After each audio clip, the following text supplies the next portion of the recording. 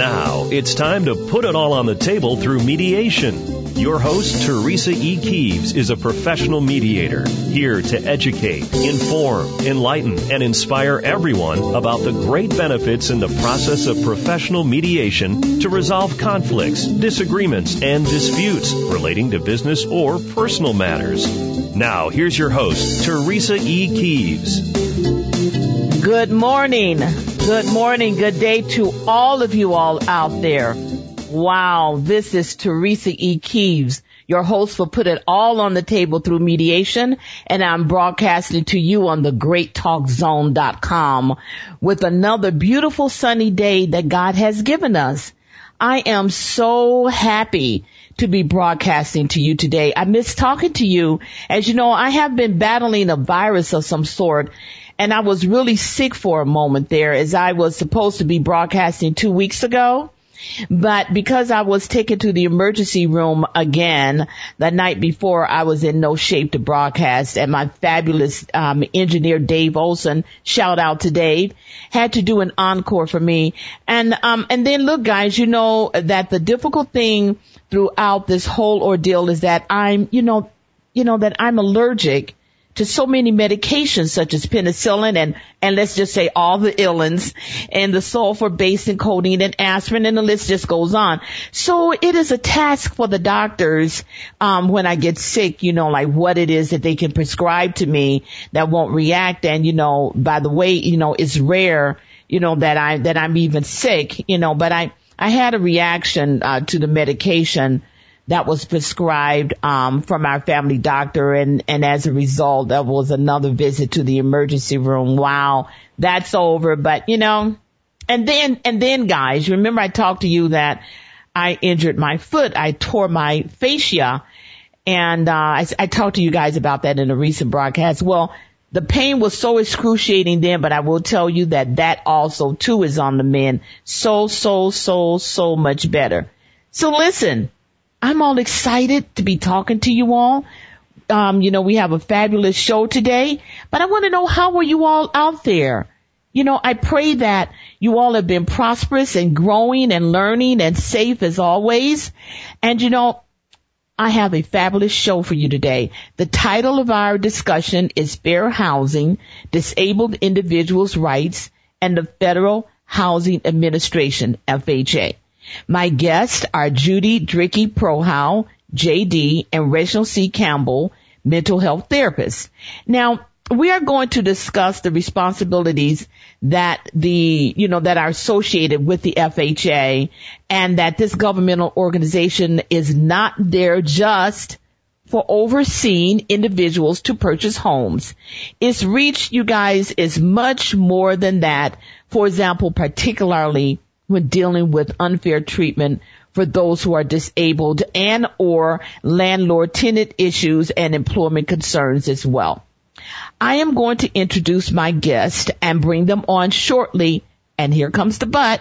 There are a few things I want to talk about with you all out there. Okay.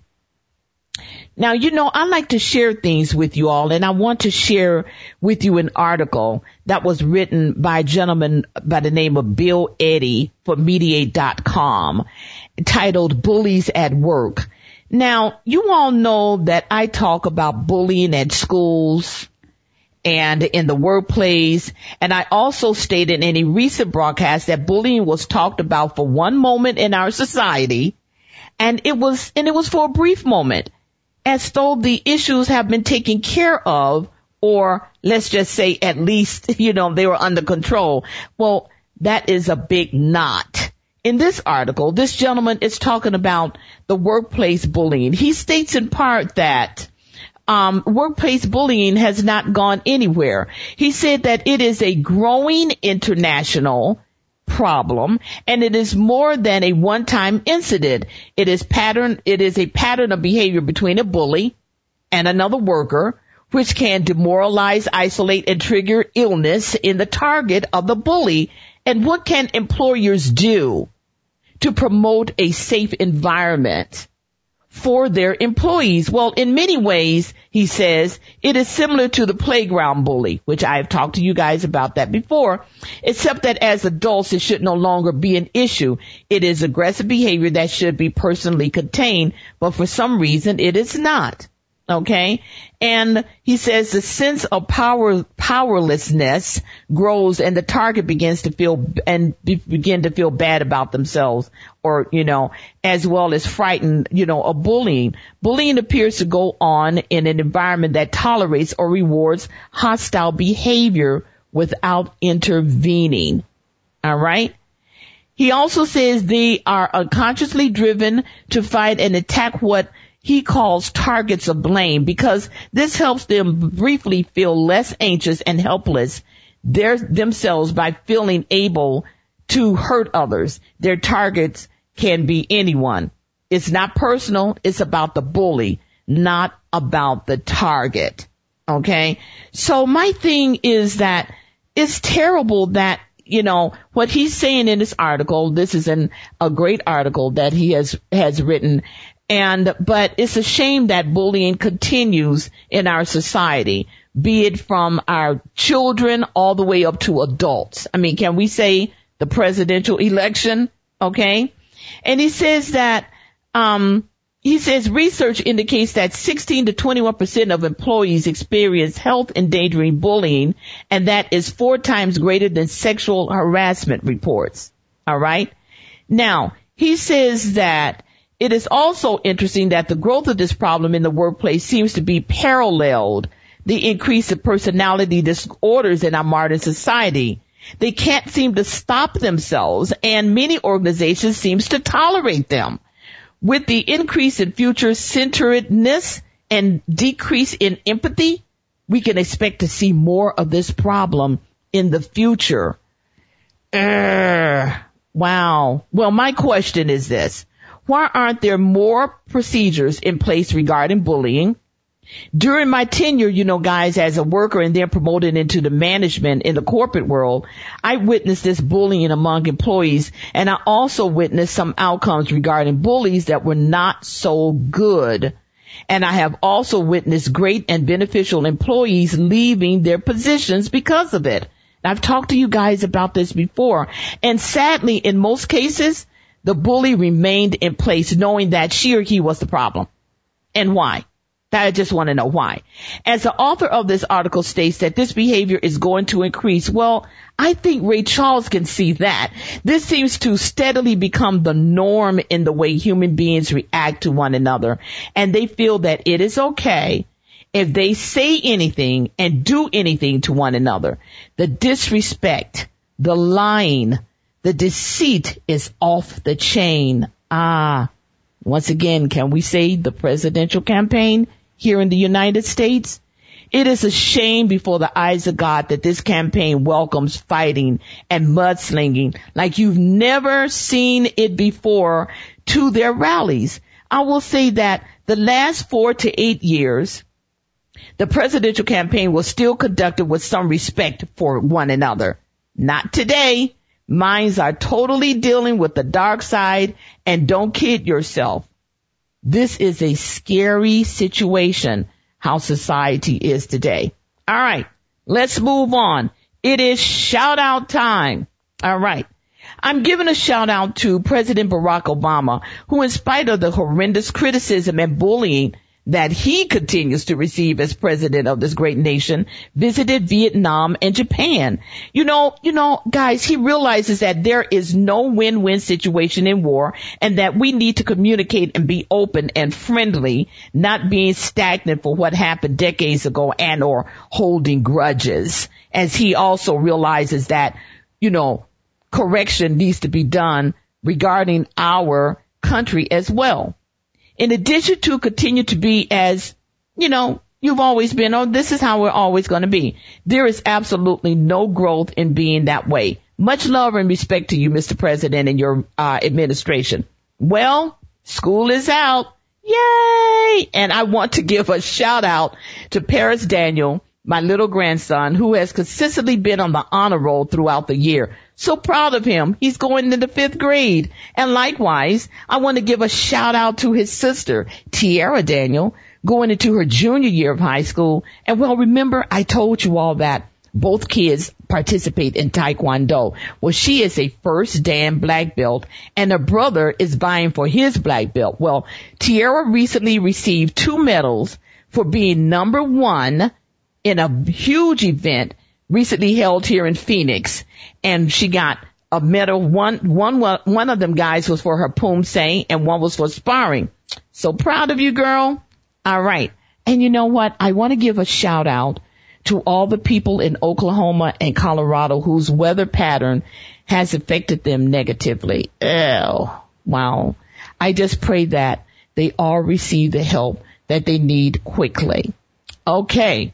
All right. Let's get it on. Let's bring my guest on. I would like to introduce Judy Dricky Prohow. Okay.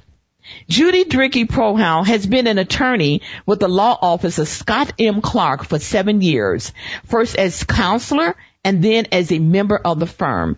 The law office of Scott M. Clark concentrates on the representation of property management companies throughout Arizona and in Nevada. As a member of the firm, Judy handles all aspects of landlord-tenant issues, as well as any fair housing and employment issues that affect the firm's clients. Judy is admitted to practice in the federal and state courts of Arizona, the Ninth Circuit Court of Appeals, and federal agencies, including the United States Department of Housing and Urban Development.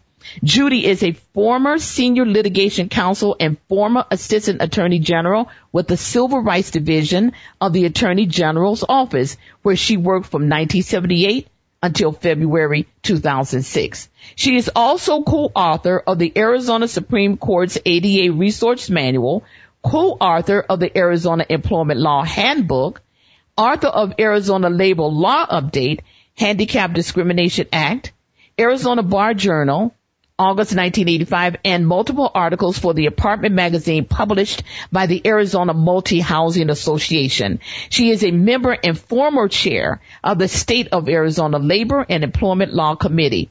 She is a founding member and past Pima County president of the Arizona Women's Lawyer Association and a member of the Pima County Bar Association. She is another one of my guests that I call a phenomenal woman. Welcome, Judy, to my show. Thank you so much. It's good to be here. Yes, and congratulations on the big victories. Yes, I know. Wonderful. Yes, absolutely. You should be very proud. I am. I am very proud. All right, guys. My next guest is my wonderful brother, Reginald C. Campbell. He is the world's best mental health therapist with over 25 years in the social work arena and also now combining his educational knowledge of mental health therapy to those who are in need of his help. He is a regular guest on my show, and I'm always happy to have him talking with me and all of you out there. Good morning, Reginald. How are you today? Good morning. I'm doing great. Great to be here. Absolutely. And I'm so happy that I have the both of you together so that we can talk about fair housing, disabled individual rights, and the Federal Housing Administration. Okay, let's get started. Now, Judy, I understand that the most common issues that you deal with are regarding reasonable accommodations, modifications for persons with disabilities. For our listeners, could you elaborate on what reasonable accommodations and modifications are, and does the FHA impose obligations on a landlord to provide different treatment for persons with disabilities? Absolutely. Yes. What the Fair Housing Act was amended in 1988. And as part of the amendment, Congress decided that we needed to provide protections for people with disabilities. And among other things, it required landlords to provide reasonable accommodations and to permit reasonable modifications. The way the law is written, you have to really look at a lot of the definitions. But first of all, it defines the people who are protected are people who have what the law calls a physical or mental impairment that substantially limits one or more of the person's major life activities. Then once you determine that a person has a disability or is a person with a disability as the law refers to it, then if they need modifications or accommodations in order to have an equal opportunity to use and enjoy their dwelling, then the landlord is required to work with them. So, unfortunately, the way the law is written, it's pretty definition oriented. But what it says is that if a person needs a reasonable accommodation, then in many circumstances, most circumstances, in fact, the landlord is required to provide it. And reasonable accommodations are changes in rules, policies, practices, or services. So, for example, if a landlord has a policy that says no pets, and the person with a disability needs an assistive animal because of their disability, then the landlord has to make that exception. The other part of it is reasonable modification. Excuse me. Modifications are considered to be structural changes at the property.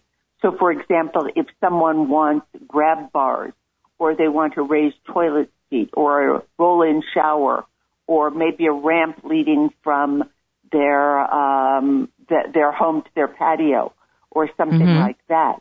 Those, because they're structural changes, what the law says is that if the resident requests it and the person needs it because of their disability, then the landlord has to give permission to have the changes made. But those changes are made at the expense of the resident. Okay. Because doing my, research to heighten my knowledge and awareness about this subject, I did read that the modifications are something that the individual requesting them would have to pay. And I see, my show is all about education. And so it's not only my listeners being educated on these things that we talk about, but, I too am being educated on a lot of these. I know about, FHA and what they do and particularly would be, dealing with disabled individuals. But I'm pleased to have the both of you on here. As I said, I'm sure my listeners appreciate it as well, because there may be someone out there that's disabled or they themselves may be disabled and they are not, privy to all of the information that we're going to be talking about here. Thank you for that, Judy. Now, Reginald, I'm going to ask you this question. Have you ever had to get involved with one of your clients that was disabled and or needed some special accommodations or modifications for their living arrangements? And, can you, briefly talk about how hard it was, if it was hard for dealing with the landlord or management company? Yeah, well, first, let me say good morning to everyone and good morning to your guest. It's a pleasure to meet her on the radio. And as you said, I definitely learned something within the past 10 minutes myself, and that's wonderful.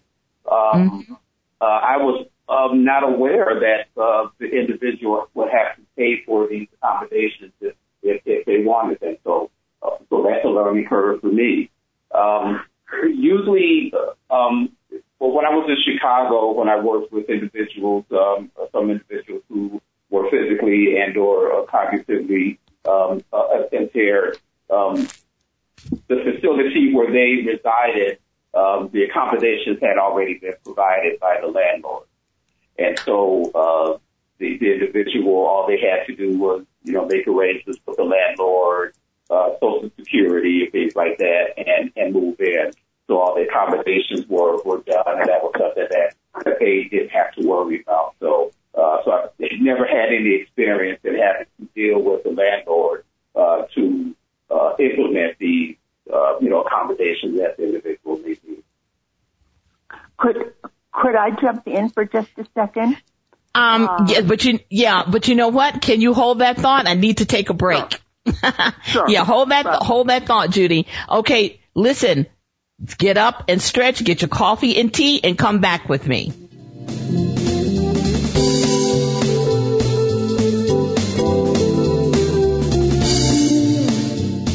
Hi, listeners. This is Teresa E. Keeves, and I want to talk to you about bullying.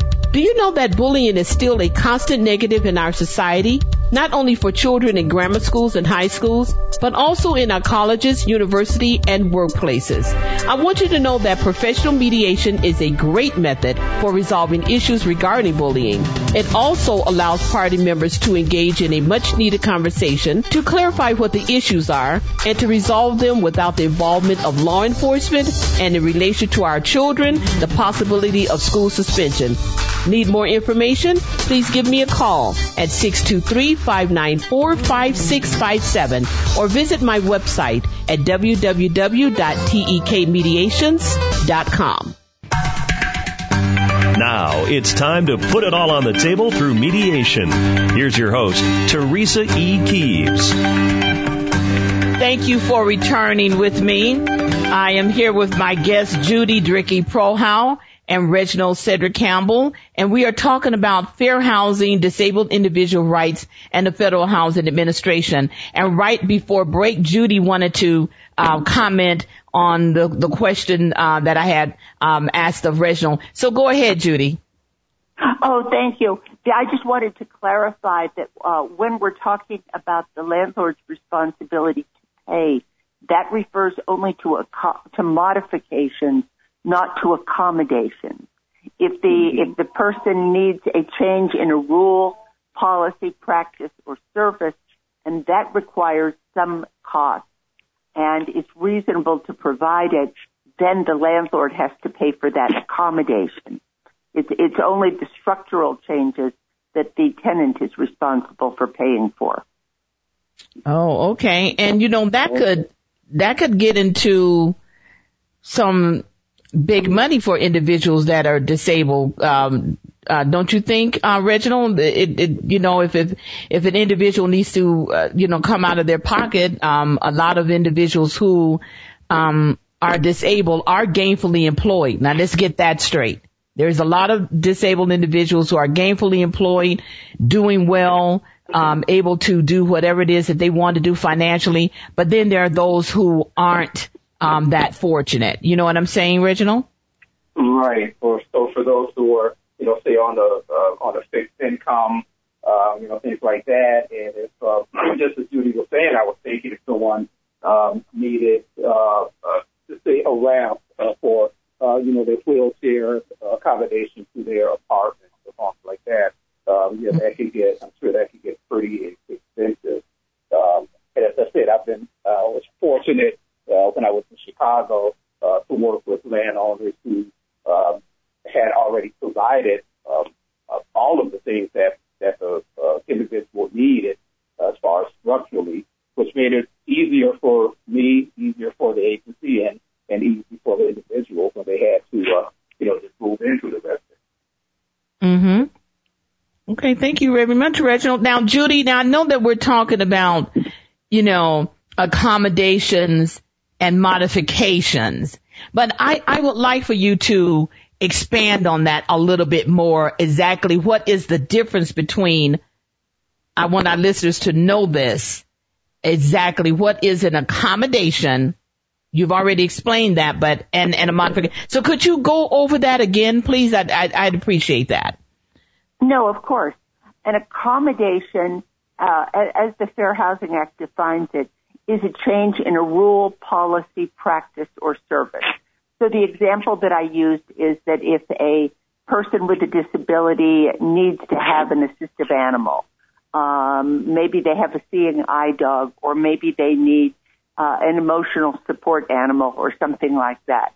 And the property has a policy that says no pets, or only, or that you could have an animal, but you have to pay a pet deposit and a pet fee and pet rent and things like that. Well, if the person really needs it because they have a disability and they need the animal, then the property is required to change that policy and give different treatment, special treatment to the person with a disability, so that they would waive the pet rent, the pet deposit, the pet fees. They might have to waive the breed restrictions or the height and weight requirements of the animal, something like that. That would be a reasonable accommodation. Okay. Right. Another reasonable accommodation, a very common one, would be if someone has a mobility or breathing impairment and they can't walk very far, and the property has available parking spaces that are not assigned to anyone, that are near that person's apartment. It might be a reasonable accommodation for the property to give the person a reserved space right near their apartment, so that they can have easy access to get in and out of their apartment, and they're not going to be they're not going to be limited because they can't walk very far. Those kinds of things are what's called reasonable. Right. And it can go into details of personal situations as to whether things are reasonable. But in most cases, those kinds of things are going to be reasonable because they give the person with a disability a better opportunity, the same opportunity as other people, to be able to use and enjoy their dwelling. Right. Now, when you come to modifications, that's different because, as I said, those involve structural changes. Those involve things like putting in a grab bar or putting in a raised toilet or a roll-in shower, lowering kitchen cabinets, putting in ramps in most circumstances is going may be a reasonable modification. And when Congress was setting up the Fair Housing Act, what it said was that they, that if there's a cost to do an accommodation, like the change in the policy, like waiving the pet fees or something, well, then that's fair for the landlord to bear. But they also said that if you're, if what you want is something that's going to require a structural change to the apartment or to the house, whatever kind of dwelling you're talking about, then they said the landlord's obligation in that situation is to permit the modification, but that in almost all cases, and I say almost because if you're talking about subsidized housing, it may be different, but in almost all cases, the cost of making the modification is going to be on the tenant. Now, there are some agencies out in the community that will do modifications for people. I know the VA does it in some circumstances. There are independent living agencies that have some funding to come in and do modifications. Sometimes it's simply going to be on the person with a disability themselves. And that, you're right, that can pose a definite hardship. I know when I'm talking about it with our clients, I always suggest to them that they let the resident know that they should reach out to the community and see if there are agencies that can come in and do the modifications at little to no cost. But ultimately, those are going to devolve in most circumstances back to the tenant. Wow. Okay. Well, thank you for that, Judy, because, I'm sure that, as I said, a lot of individuals, that are disabled, they need a lot of information. They don't know where to go to get the, information and things like that. So I'm applauding myself for having you guys on and we're discussing this. So now, Reginald, as I was researching, for the show's topic, I came across a number of educational and interesting sites. Now, one that stood out to me was a site called the ARC, ARC.org. The both of you may be familiar with this site, Well, anyway, it says that being part of the community and living as independently as possible are among the most important values and goals shared by people with disabilities, their families, and advocates. A home of one's own, either rented or owned, is the cornerstone of independence for people with disabilities. However, across the U.S., Reginald, people with disabilities, including people with intellectual and developmental disabilities, also known as I/DDs, face a severe housing crisis. Now, I would like for you to comment on that. Now, as I said, this is a learning thing for me. I knew that there was a shortage, but I did not know that it was a severe shortage. So, with you dealing with clients with, throughout your career, did you know that there was a severe housing crisis for these IDDs? Oh, yes, there is a shortage of housing for clients like that, and that's why some organizations will actually purchase buildings and actually provide those buildings for their clients. There's an agency that I worked for in Chicago back in the mid to late 90s because of the shortage of appropriate housing for people with cognitive and physical disabilities. They purchased 5 apartment buildings, very large apartment buildings, and provided that housing for their clients. The clients could stay there for a certain amount of time and then be in a transitional position where they, wanted to move somewhere else, or they were able to stay there for as long as they wanted to and needed to. And then also you have the stigma of people with intellectual disabilities, living in certain areas, living in certain neighborhoods that people don't want that. And so, you have that issue as well. I had to see that as much in Arizona as I did in Chicago. Wow. And also even with like halfway houses, individuals who are coming from incarceration, coming from prison, and or who are going through detox or in a substance abuse program. It's the same kind of thing. Organizations will purchase apartment buildings or housing to accommodate their clients. One organization that we work with currently does that.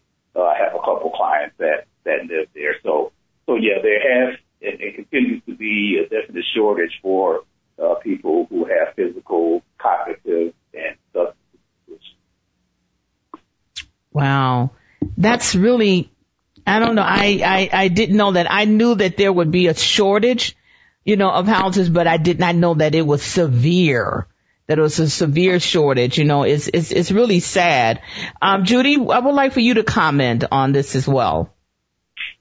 I agree that there's definitely a shortage of housing, and it's probably a very severe shortage. It's one of the reasons why we see so many homeless people in our communities. When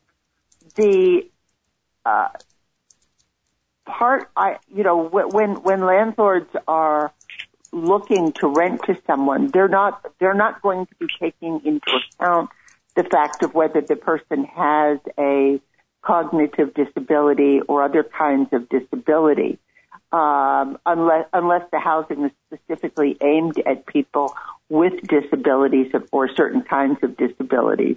But landlords do take into account things like whether the person has a prior rental history, whether the person has whether they have credit problems. And I suspect that a great many people who have cognitive disabilities and other kinds of disabilities are not going to qualify for most standard housing simply for reasons like that. Yeah. Well, I mean, what is it that, I would like to hear, each of you, since we're talking about this, could you name like one thing that could help, with this issue, because there are a lot of homeless on the streets everywhere. And I know that a lot of it is due to some type of mental deficiency or things like this. But is there anything that, that can be done, for these people? Because you just named, Judy, about credit issues and mental issues. Is there anything that you see that one thing that you see that could maybe help these people get off the streets? Well, when you're talking about shouting out to people, I know that we represent several clients who have housing that is specifically aimed at these particular populations. There is housing being built right now, for example, that are specifically aimed at homeless veterans who are frequently on the street because of problems like this. And when those properties tend to waive a lot of the standard restrictions that would be imposed on, as far as credit. They may waive a lot of the criminal background, things of that nature, and give people an opportunity to come in and live there and develop a good credit history and a good rental history. And I think that helps a lot. The other thing is that the HUD, the United States Department of Housing and Urban Development, has recently issued some new guidance on the use of criminal arrest and convictions. That guidance came out on April 4th, and among other things, it says that when landlords are screening for criminal background, that they can only use criminal conviction records that relate to something that is important for the housing, that is of major interest. So, for example, you can screen for someone. You may be able to screen out someone who has assaulted someone, but not someone who has been arrested for urinating in the park. So that it kind of helps the matter, because it indicates that landlords will only be screening going forward for things that are of importance, like assault, like arson, like bad check writing, things like that are of major interest to them. The other thing the guidance says is that if it turns out that the person does have a criminal conviction, even for things like that, the person must be given an opportunity to show what the HUD calls mitigating measures, which means that maybe they can come back and appeal the decision not to rent to them by showing that they've changed, that they're no longer subject to the same, likely to engage in the same kind of conduct, that it happened a long time ago, or something along those lines. That's something that's still being worked on in the apartment communities. I know that I'm involved in some committees that are trying to put together some standards and guidelines. The thing is that people have to act quickly if they're going to appeal. If you apply for an apartment and you get denied, and you don't respond immediately or very quickly to appeal that decision, someone else is going to rent that apartment. Yeah. So it's not the kind of thing that you can sit on and think about and come back, 3 months later and say, oh, well, you reconsider based on this. Well, that apartment is going to be gone by then. Yeah. So people need to know that they need to act fast. If this is something that you want to do, then you need to move on it very quickly. Now, Reginald, I would like for you to chime in and give your one thing, but I need to take a break. And so, that gives you a chance to take a breath. Judy, take a breath, and people get up and stretch and come back with me.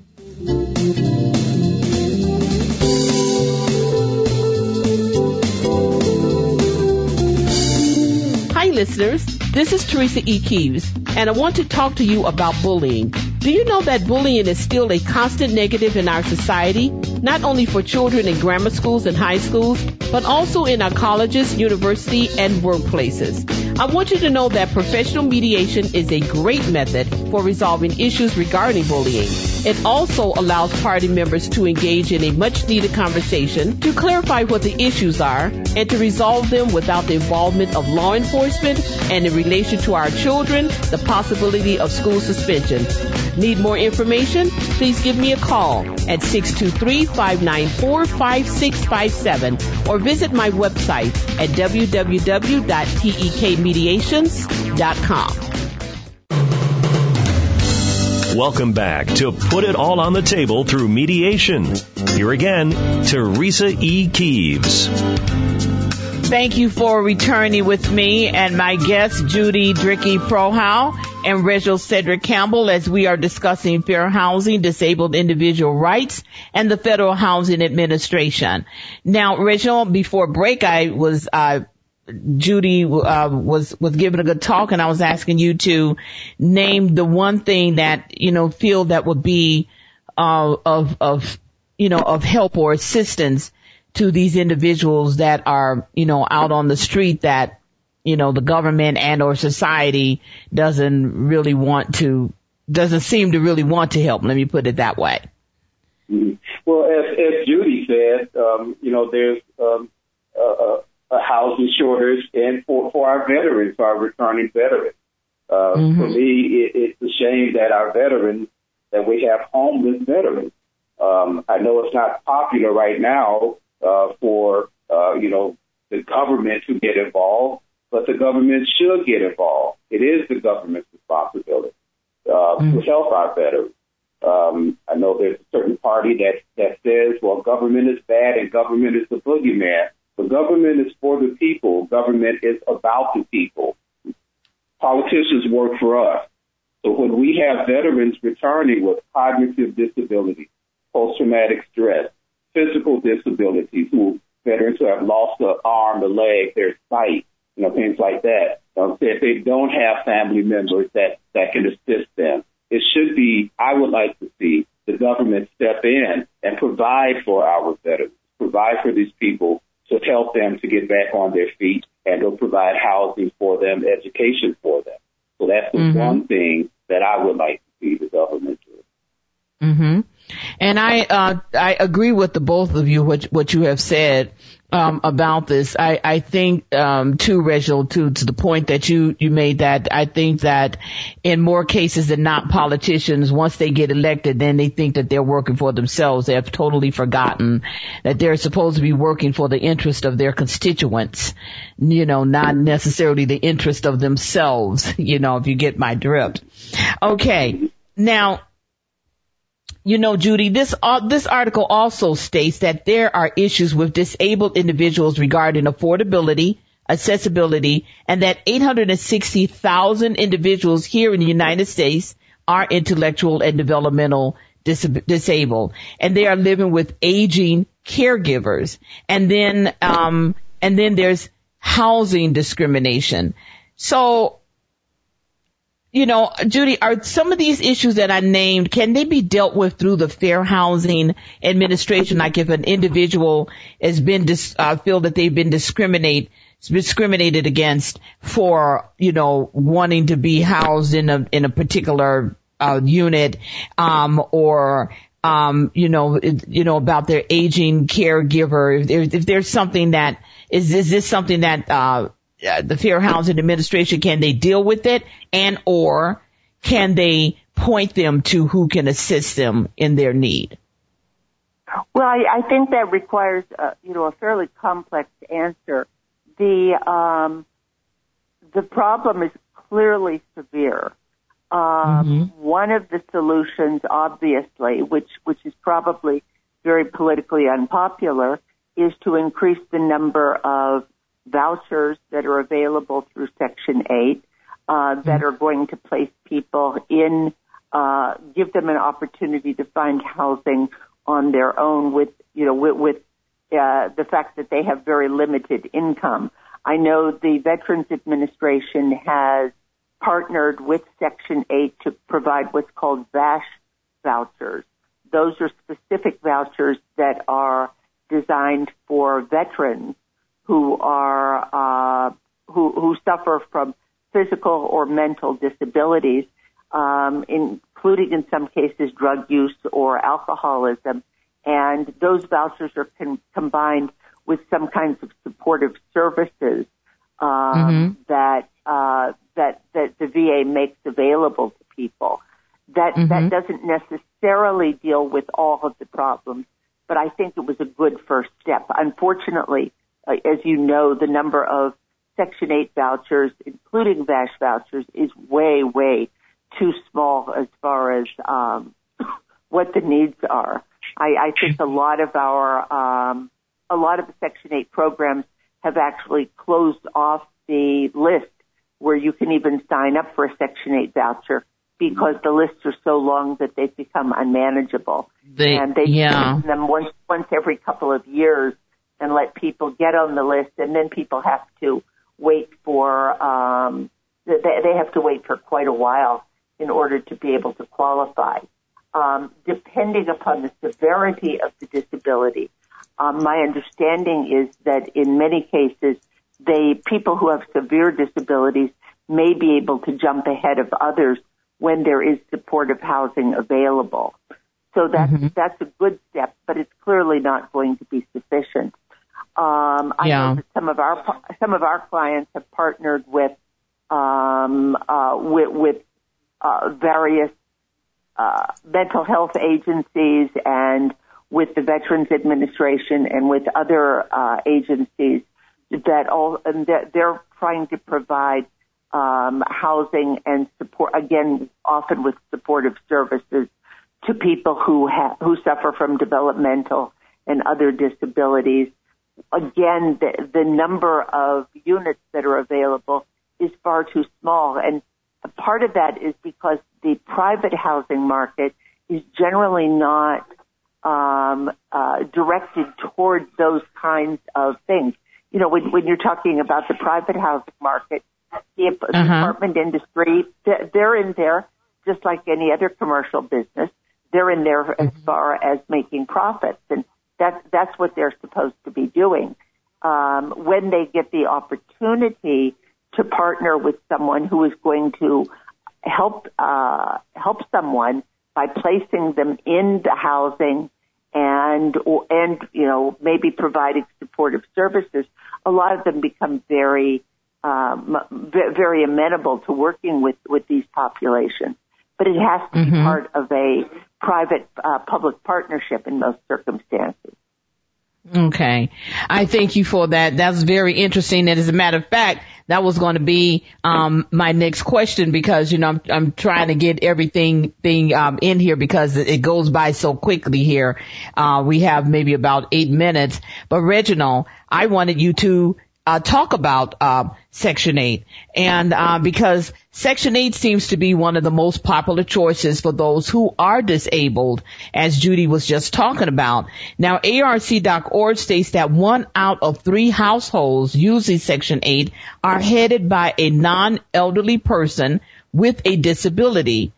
Now, what are 2 main issues you had to deal with in getting a client into Section 8 program? Now, Judy had already elaborated on that. The list is just huge. So I'd like to hear your comment on that. I agree with Judy. The list is huge, and I haven't dealt with Section 8 here in Arizona. That, you know, kind of not one of the programs that I work with, or with the clients that I work with. But last year in Chicago, and actually the last 15 to 20 years in Chicago, working with that program, it's huge. The waiting list is like from here to Mars, and it's only open for a certain amount of time. So, you know, a lot of my clients, it wasn't even an option because of the waiting list. So they had to look for other options. So Section 8 has never been, as far as the clients that I work with, has never been something that we were able Yeah, because, Section 8 also, deals with a lot of people, not only those that are disabled, but, just, people who can't afford to pay their housing on their own. You know what I mean?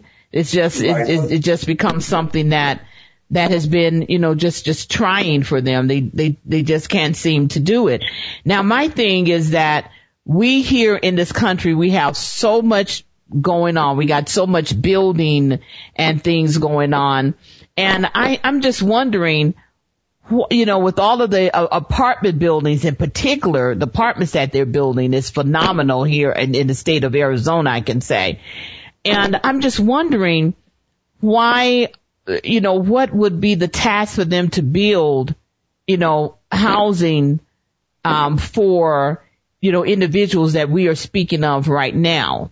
I know that it will probably be have to go through some governmental agency, maybe like FHA or anything like that. Judy, has anything ever come across your desk that you know of some government agency here in Phoenix wanting to specifically have housing for these individuals? They're building so many apartments here in the Phoenix land area. Are you privy to any of that? Most of the apartments that are going up in the Phoenix area in particular are being done by private developers. Congress has in the past appropriated money, and it's a fairly limited amount of money for what they call both public housing, which is housing that is normally going to be run by a governmental entity. Usually it would be the city of Phoenix or the city of Mesa or something like that. And there's some very limited housing out there available under those bases. Since 1937, the Congress has also appropriated different kinds of money for what they call, for what was called subsidized housing, where the private people would build some housing and the federal government would provide subsidies for people who lived there. In about 1978, that got phased out by Congress, and what went into effect was what we're now calling tax credit housing. Under tax credit housing, what happens is that the Internal Revenue Service allocates so many tax credits per state, and local developers, private developers, will bid on them, and they will get a significant tax break for a period of years. Usually it's spread over 20 or 30 years if they provide affordable housing to people whose incomes simply don't justify paying the market rate. That's a political process that happens. I think it happens about once a year, sometimes once every 2 years, depending on the state. And the different developers will be in touch with the Arizona Department of Housing, and they will bid on the available credits that are available. And then once they get those and they construct the housing or they renovate the housing for them, then they rent at a rate that is significantly lower. And it depends on what particular bid they have as to whether it's going to be aimed at people whose income is like 20% of the average income in Maricopa County, or it might be at 80% of the average income. It's going to vary with the property. But that seems to be the most popular kind of program that the government is involved in. I know the city of Phoenix also has some affordable housing programs. There are probably a couple dozen, maybe a little bit more than that, scattered around the Phoenix area. But once again, all of these programs, the housing fills up very, very quickly. I know we represent a number of them. They almost never have vacant apartments, and a lot of them have waiting lists. get into. Yeah. Yeah. And that's why people need to, this is why people need to jump on it and do what it is that they need to do. And individuals who have people who are disabled need to also jump in and help them so that they can have the home and the house where they can, live and function completely in the manner of how they want to live and function. Well, guess what, the both of you? My time is coming down here. I want to say thank you to Judy Dricky Prohow. She is a JD with the law office of Scott M. Clark. If you have any questions for Judy, you can email her at judy@scottclarklaw.com. If you have any issues dealing with mental health therapy, you can contact my guest, Reginald Cedric Campbell, at 480-309-7374. Thank you both again for being on my show and taking your time from this beautiful day and making it great for me and my listeners. I will be returning on the 9th of June. Be safe, be reasonable in your thinking, be kind to yourself and others. This is Teresa E. Keeves. Take care.